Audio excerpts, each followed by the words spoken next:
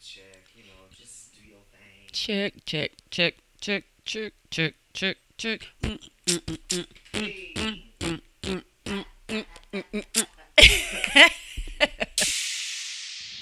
Hey, y'all, and welcome back to the next episode of In Killing Color. Today, we're going to talk about a story that took place back in the 80s, so we're throwing it back a little bit.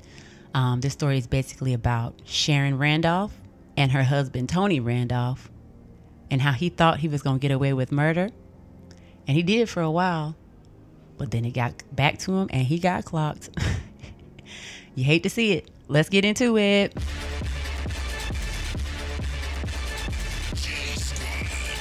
These are their stories.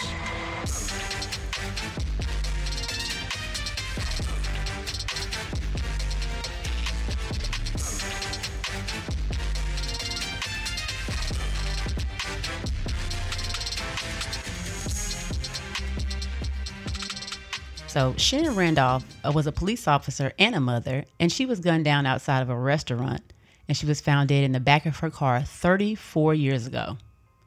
Now, this story was on Fatal Attraction on TV1, but we're going to get into it. So basically, we're going to talk about how a teacher turned lawyer lost it all after he was implicated in the murder of his third wife. Yeah, listen, third. One, two, third wife. Tony was getting busy, wasn't it?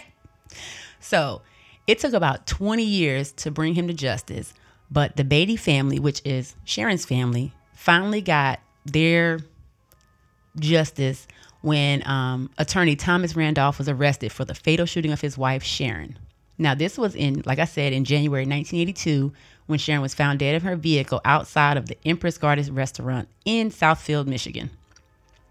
So when the detectives got on the scene, Thomas Randolph, which was her husband, told them that they were attacked by a man who had an accent.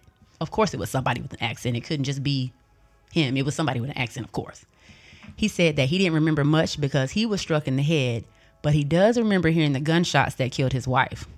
So by the end of 1982, Thomas Randolph had custody of her sons, and he had collected on the life insurance policies totaling almost $300,000.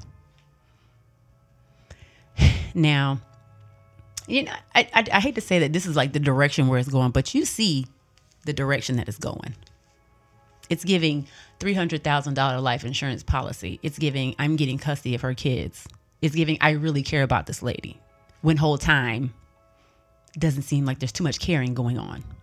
So, in the years after Sharon's death, Thomas lived in the lap of luxury with his fourth wife named Marie. Now, people who knew them, they said that they lived in a huge life of luxury. I'm talking about like big mansions, cars, jewels, furs to the floor. You know, it was giving lavish life. I ain't mad at it. So in between that time, Thomas had become a prestigious lawyer and he drove around a Rolls Royce every day. So Thomas was giving you pull up. So his wife at the time, her name was Marie Antoinette Jackson Randolph. And she pretty much was a go-getter like him. And she started a daycare center.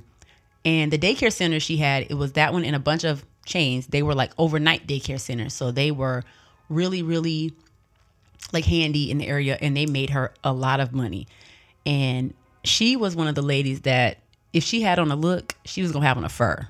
So she's walking around the daycare going to check in the children. And she got on a fur to the floor. Come on, Marie. So they were definitely like a power couple, and they just presented themselves wealthy, wealthy, wealthy every day.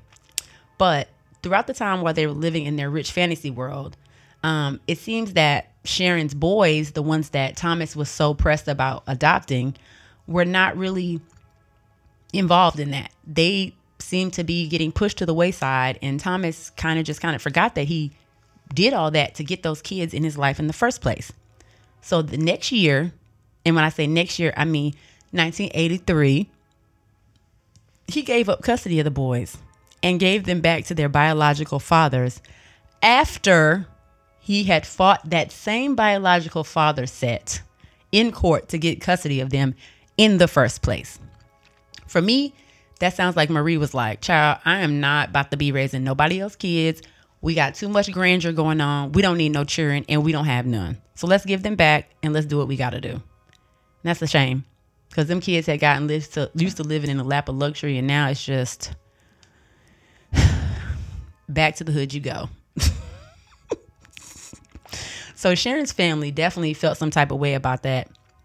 And the whole time they wanted to say, hey, you are actually not as innocent as you say you are, but nobody wanted to believe the family. The family was like, hey, we know Thomas knows more than what he's saying, but nobody could prove anything.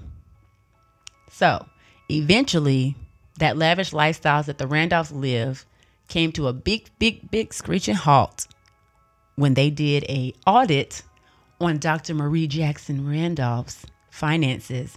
And it shows that Marie had been embezzling coins from her daycare in the sum of $13.5 million. This lady was out here Joanne the scammering these people.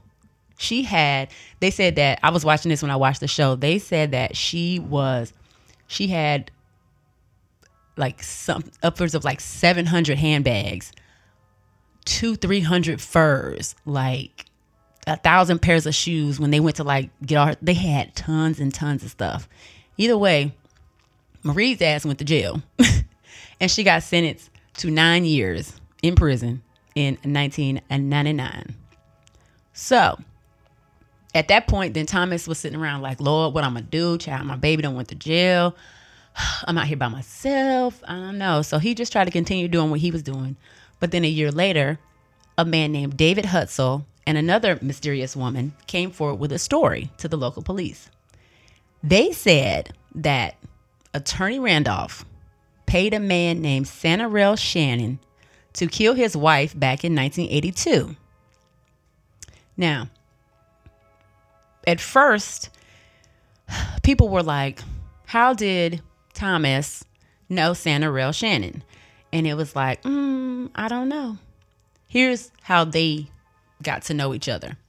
So back in early 1982, Thomas was a guidance counselor at a school called Wayne County Community College. And he says that one day they heard conversations between Santarell and Thomas talking about the unaliving of his wife. Now, Santarell was definitely somebody that had some mental problems, and he was also the uncle of two federal informants. So that's already it's going down because it's not giving anything. So here is a quote from court records, and this is what it's saying. Hutzel and Norwood lived in Shannon in 1982. Shannon and Hutzel knew the defendant from Wayne County Community College. Hutzel stated that he heard conversations between the defendant and Shannon around January 1982, and at the time the defendant was conveying to Shannon that he was sick of his wife and wanted Shannon to kill her for him. Now, according to Hutzel, and when I say Hutzel, that is the person who came forward with the information to the police all those years later. So, according to Hutzel, an insurance policy was discussed as a way to pay Shannon, and that the defendant gave Shannon money in a brown paper bag to get started. So he gave him a little deposit. Now, Hutzel testified that he drove Shannon to the plaza. So therefore, you're an accessory because you drove him there, where the Empress Garden restaurant was located, where they were going to go meet Thomas there. Now, Hutzel further testified that Shannon went into the plaza, then he came out briefly, and then Thomas went back into the restaurant. So, according to him, Shannon, and every time I say Shannon, I'm saying Santarell. So let's try to keep up, because I know I'll be talking around the bush, but I'm going to try to keep you up as best as I can, because my mental be all over the place. Said that Shannon came back to the car to wait for them. And then when his first wife came out and Thomas, he ran to the car and said, "Die, bitch, die," and shot her twice in the face. What? Die, bitch, die. And then you shot her twice. And then to make it look good, you also busted Thomas upside the head with a gun a couple times. Bop, bop. Just to make it look, plausible, because Lord forbid it don't look like it's supposed to. So for 20 years, you was out here chilling. He used her money to go back to college to get his master's degree. Then he went and got a doctorate, and then he went to law school. So he got 3 higher education degrees after he unalived her. And nobody was the wiser. Nobody. And that's just really weird to me, because it's like people will do things to, just try to, we talk about it a lot. It's always something that we always try to bring up. And it's like, people will kill you if you're not doing anything for them or towards them, or it's nothing. Like, that's it. That's it. Like, you get tired of your wife and you like, hey, guess what? I'm going to go ahead and do this. But also, Thomas was out here doing bad, down bad. Also, when I was doing some research, they showed that Thomas got 2 more death penalties after he got charged with the unaliving of his ex-wife for murdering 2 other people in 2008. What Thomas got going on? Like, really? Like when he was in court, nobody came. Nobody did anything. So not only was his family not there, because they obviously didn't give a shit about him, but here's the drawback for all that. So Santarell, when they went to court, Santarell actually did not get charged with anything. He got some probation, time served, ankle monitor, things like that. But like I said, Thomas was the one that got the life sentence because he was the one that did that. So it's like, is it giving justice or no? But I guess for the family it is, because they knew that Thomas was not the one that was supposed to be doing what he was doing. But I mean, Santarell said, look, I'm not filling in nothing. It just is what it is.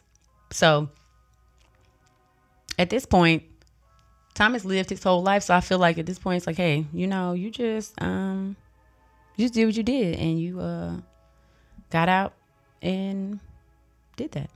All right. So at the end of the day, I think the lesson is, if you're going to try to unalive your wife, make sure you unalive the person who unalived her as well, because all y'all going to jail. And that's just what it is. Y'all make sure y'all are following me in Killing Color on every single platform. Talk to y'all next time. Bye.